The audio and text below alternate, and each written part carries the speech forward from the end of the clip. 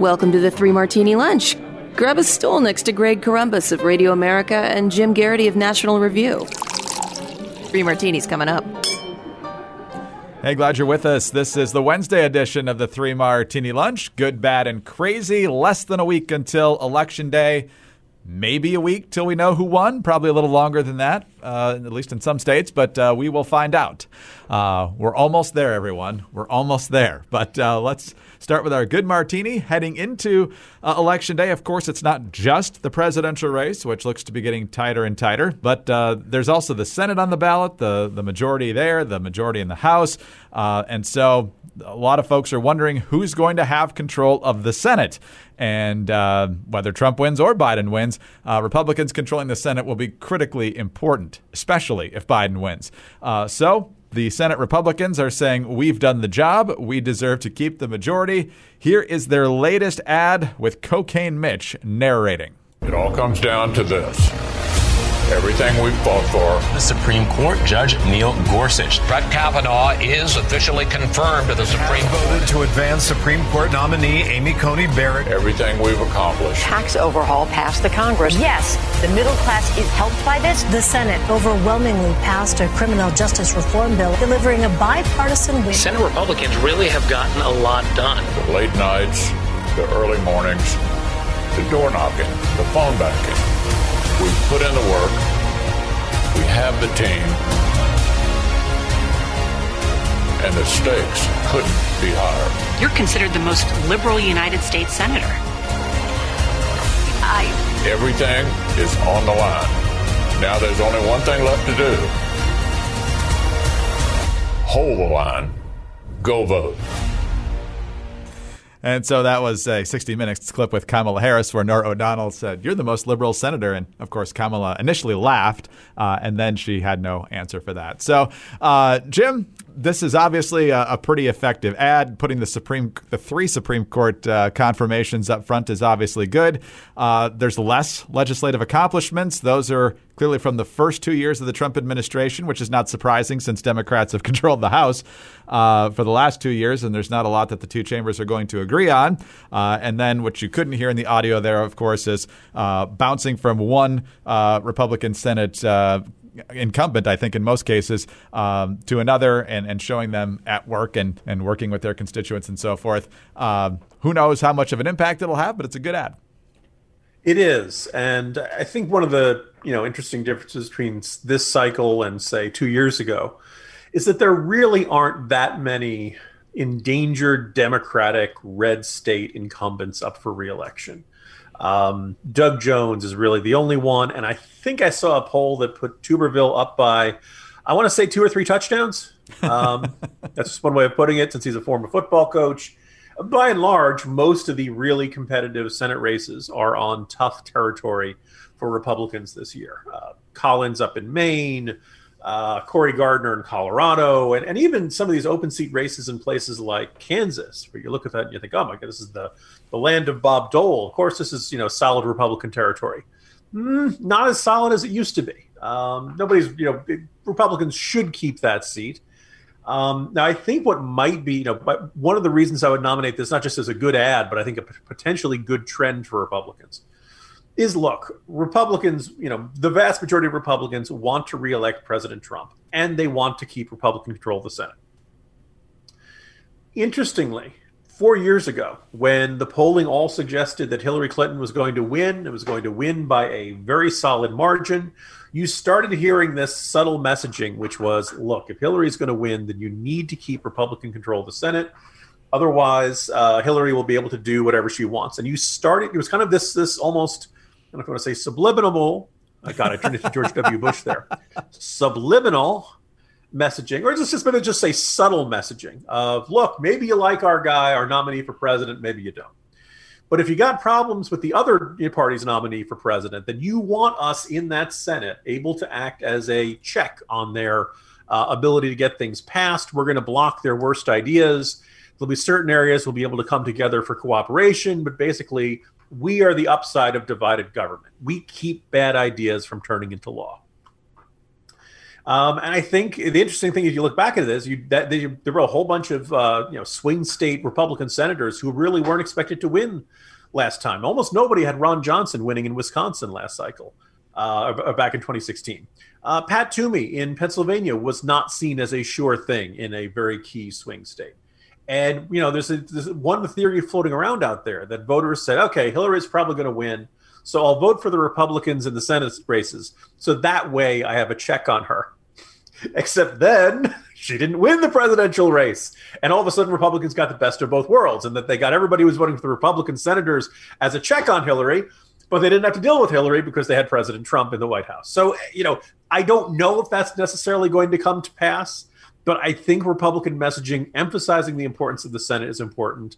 For everyone who's asking, what about the House? I think Republicans will pick up some seats in the House, although I just heard from somebody who said that there are a couple of races in suburban districts in Texas that are apparently just looking terrible for Republicans these days.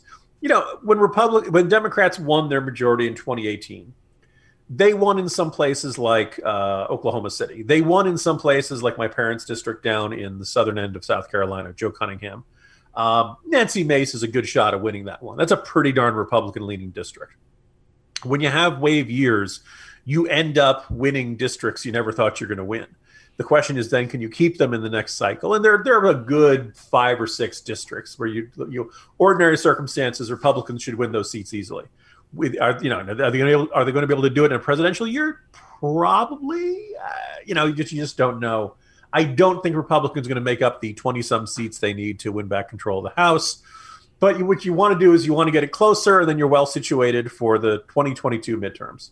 Take one bite of the apple, so to speak, and then you can get the rest next time around. No, absolutely right. And another indication of what it means that Republicans are defending so many tough seats in 2020 is that they won a lot of tough-to-win seats in 2014. In fact, I remember talking to you the day after the election, Jim, and you said, it's kind of like I'm walking through a spring breeze with my coat slung over my shoulder and animated birds and whistling zippity-doo-dah because, Tom Tillis had taken out Kay Hagan and Cory Gardner had taken out whatever Udall was representing Colorado, Mark Udall, I think.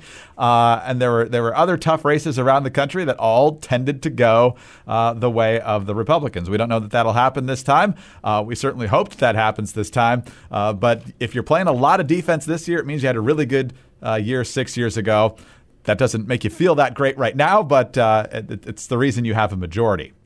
Out of all the election cycles we've had in the past decade, if you lean to the right, 2016 was like the unexpected gift that you weren't expecting with Trump, or at least many people weren't. 2010 was the invigoration of the Tea Party, the recognition that the Republican Party had not been reduced to a rump regional one.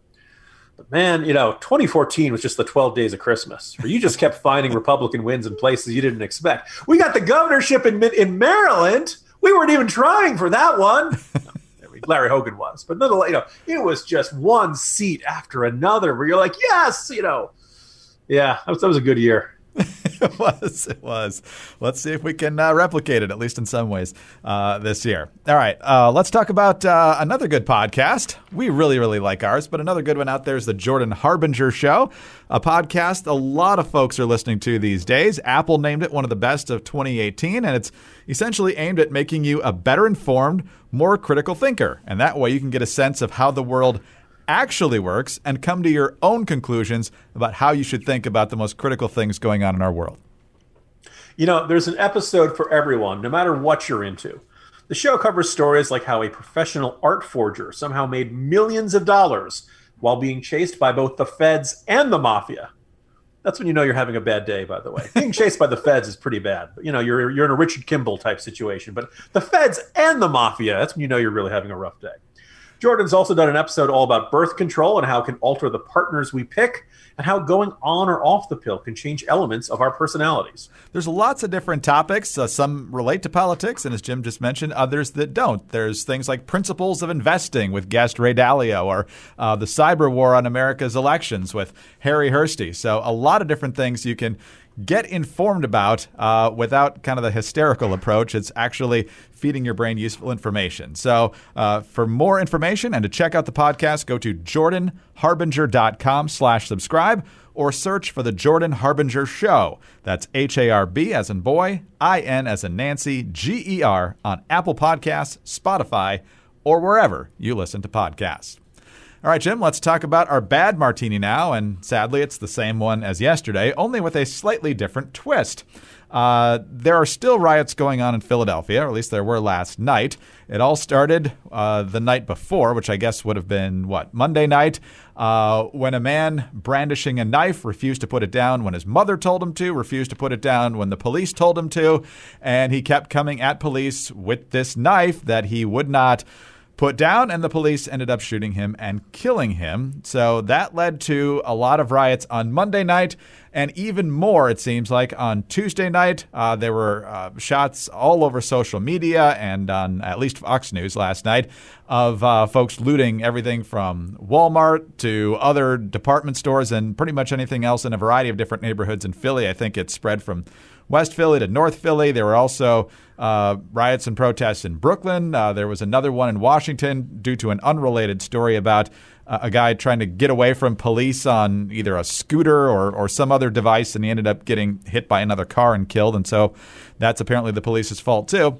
11 people shot last night in Philadelphia, none of them by the police, by the way. Looters essentially shooting other looters. And so that is the real problem, but not if you're the New York Times. The New York Times has a writer named Eric Lipton, and he was responding on Twitter last night to a post on the Daily Caller. The Daily Caller post said, "Mass rioting and looting in Philadelphia following police shooting." Eric Lipton retweets that and says, "Watching my Twitter feed since last night, very notable the intensity of tweets from conservative voices looking to amplify/draw attention to looting in Philadelphia. Yes, it happened. New York Times covered it as well. Just remarkable how conservatives want to elevate it." And so, to the credit of the people who follow this guy's account, they blasted him in the comments section here, including, "Pray tell, what is the appropriate amount of coverage for mass looting and rioting in an American city? Every media outlet in the nation should be covering the coordinated looting, arson, and chaos in a major American city." And then another one, "Remarkable that anyone has interest in a riot in one of the largest cities in the country." So, Jim, it's never about the story when it might reflect badly on liberals, especially this close to an election. It's the conservatives that are constantly pouncing. They are. And, from all the pouncing, you think I'd be in better shape. Greg, the first thought that comes to mind is I really don't understand why people in Philadelphia were rioting and looting so violently last night. The Phillies weren't even in the World Series. For those there also were riots in Los Angeles last night, but that's almost excusable. The Dodgers won. Okay, that's justified. Between them and the Lakers, good year for LA this year, other than all the disasters. I think the reaction we see in that New York Times reporter indicates how, I don't know if you become a news junkie or if you become really politically active, but you just kind of get into this mentality where your interest is not in what happens. Your interest in how what happens affects your side either being the Democrats, your side being the Republicans, conservatives or liberals. There's some sort of idea of I want the news to be a certain way. When something happens like a anti-abortion protester, diehard activist shoots up an abortion clinic. But it hasn't happened that much, but it does happen every now and then. And it really makes those of us who are pro-life cringe because it's not in keeping with our values. It is, in fact, very much if you're shooting up at a bunch of people who can't shoot back, that's really not pro-life. At that point, you're not just pro-death, you're actively helping death. You're trying to end people's lives.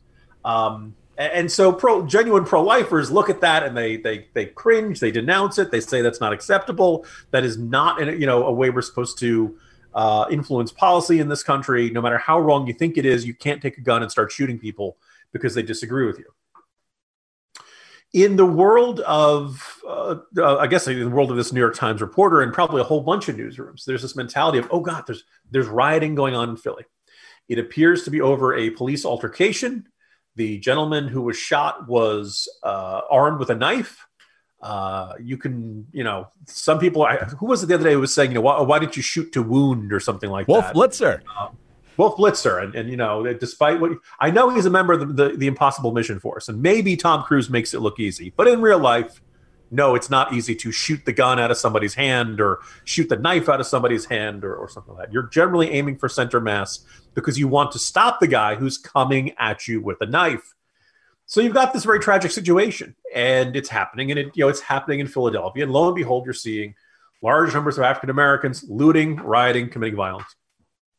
And understandably, people who root for the left, people who see this as a very simple narrative of bad cops and innocent victims, are uncomfortable by this because it basically it suggests, that many of us have been believing for a while, that certain people use these shootings as an excuse, that the looting and the riots don't really have that much to do with what actually happened. It's just basically almost like, I don't want to say a red flag in front of a bull, but it's some sort of signal to everyone. Oh, the police have done something that is controversial. Now it is your opportunity to run into the local Walmart and get that big screen TV you've been looking for. And it makes people think, oh, they're not actually protesting. They're not actually that upset about it. They're actually just kind of opportunistic and selfish, and they don't actually care about the law. I can understand why that New York Times reporter reacted the way he did. But I think if you're trying to be a journalist, your obligation is to not react it. Your first reaction cannot be, is this good for my side? Does this matter? Does this help the narrative I want? Because at that point, you're not in the news business, you're in the narrative business. And at that point, you're basically saying, look, I'm not here for all the news that's fit to print. I'm here for all the news that's fit to print that will lead you to the conclusion that I want you to feel, which is that one side is good and the other side is bad. It is deeply frustrating. But the riots and looting are deeply frustrating, but also the degree to which certain people really don't want to look at it too hard because it could undermine the side they like. Once you're doing that, Greg, you're just not in the news business anymore. No, it's about activism. And looking at Mr. Lipton's Twitter bio, investigative reporter NYT, helping cover President Trump and the Trump administration - without fear or favor. I write about people and power. Jim, it's really weird when folks on the left, particularly in the media, you also see this in Hollywood sometimes where liberals will come out and say, I don't care what it does to my career. I'm voting for Joe Biden. And you're like, that's only going to help you probably. Yeah, I mean, the day a studio head says, look, you're not playing that superhero anymore because you voted for Biden, then I'll take it seriously. Hey guys, it's Mock and Daisy from the Chicks on the Right, and we're excited to tell you about our podcast, the Mock and Daisy Common Sense Cast. If you've been stressed lately with the information overload on social media or just don't feel like anything in the news makes sense anymore, don't worry, because we're here to clear things up. Every week, we discuss topics like cancel culture, national crisis, what's happening to our new generations, and if you're just plain tired of people trying to tell you what to do or how to live your life, we tackle that too. Find out more by going to our website, chicksontheright.com, or start listening on the Apple Podcast app, Spotify, or your favorite podcast app. Don't forget to leave a comment or review and subscribe. All right, here we go into our crazy martini now, Jim. And this has been out there for a couple of weeks, but we cannot let this go unaddressed. California's rules for Thanksgiving, and it's really for all gatherings, but it's being applied to Thanksgiving gatherings as well. This is from California Governor Gavin Newsom and the California Department of Health. Mandatory requirements for all gatherings. Section 1, attendance. Gatherings that include more than 3 households are prohibited. This includes everyone present, including hosts and guests. That means if you are a parent of adult children and if you have more than 2 kids, they can't all come to Thanksgiving. Sorry, not this year. Gather outdoors. Gatherings that occur outdoors are significantly safer than indoor gatherings. All gatherings must be held outside. Attendees may go inside, thank you government, to use restrooms so long as the restrooms are frequently sanitized. Gatherings may occur in outdoor spaces that are covered by umbrellas, canopies, awnings, roofs, and other shade structures provided that at least 3 sides of the space, or 75%, thank you public school math, are open to the outdoors. A gathering of no more than 3 households is permitted in a public park or other outdoor space, even if unrelated gatherings of other groups up to 3 households are also occurring in the same park or other outdoor space. If multiple such gatherings are occurring, mixing between group gatherings is not allowed. Additionally, multiple gatherings of 3 households cannot be jointly organized or coordinated to occur in the same public park or other outdoor space at the same time. This would constitute a gathering exceeding the permitted size. Oh, now we get on to face coverings. People at gatherings are allowed to remove their face coverings briefly to eat or drink, as long as they stay 6 feet away from everyone outside their immediate household and put their face covering back on as soon as they're done with the activity. Face coverings can also be removed to meet urgent medical needs. Jim, you're allowed to take off your mask to use an inhaler or take medication. That's nice of the government. Also, gatherings should be less than 2 hours. Also, singing, chanting, and shouting, strongly discouraged, but if you're going to do it, you must wear a face mask. And instrumental music is allowed so long as the musicians maintain 6 feet of physical distancing. So, Jim, doesn't it just give you the warm fuzzies that the government's telling you exactly how to run your Thanksgiving celebration in your own home? Greg, I don't live in California, but if I did, I would want a version of the Gadsden flag with a hand holding a turkey leg saying, "Come and take it." So one of the things that comes to mind is first of all, maybe in California, the weather's nicer in late November. But one thing that comes to mind, Greg, have you ever been to an outdoor Thanksgiving meal? Never. I'm from Michigan. Right? I'm usually around Philadelphia and the New Jersey area. And so usually we're indoors. It's usually pretty cold and windy and miserable. Maybe you go out and you play a little football on the lawn or something like that. But by and large, it's it's pretty darn cold and chilly out there. Now maybe it'll be okay in certain parts of California. The second thing, did the government really just need to give you a permission slip to say you are allowed to take off your mask to use an inhaler on Thanksgiving? Did Californians really need that spelled out for them? I'm relatively pro-mask, but the idea that we need to specify, look, he's having an asthma attack, give him his inhaler. No, got to keep the mask on. Let's see if we can get it through the cloth or through that Z95 one or something like that. And then I think I saw somewhere else that said, in addition to the singing regulations you laid out, that they wanted people to sing at a, low volume. One, how are you going to enforce any of this stuff? Are there going to be Thanksgiving cops roving around looking for people eating outside? Look, folks, right now it looks like we're having another uptick in cases. It's pretty dramatic. We're not out of this pandemic yet. I think every family is kind of looking at this question of like, okay, how do we do Thanksgiving this year? What is the safe one? This whole idea of 3 households. I mean, basically it's like you and your family, maybe grandma and grandpa, and then the other grandma and grandpa, sorry, you're out of luck. You can't come. Or you can do it. We can have you, but we can have our uncle and our aunt, but not the other one. But that's it. 3 households. Look, people are going to have to use their best judgment. If you're feeling sick, stay home. A lot of places, testing is up in a lot of places. So if you're feeling nervous, maybe you get tested beforehand. Do a little check to see if you're any of that kind of stuff.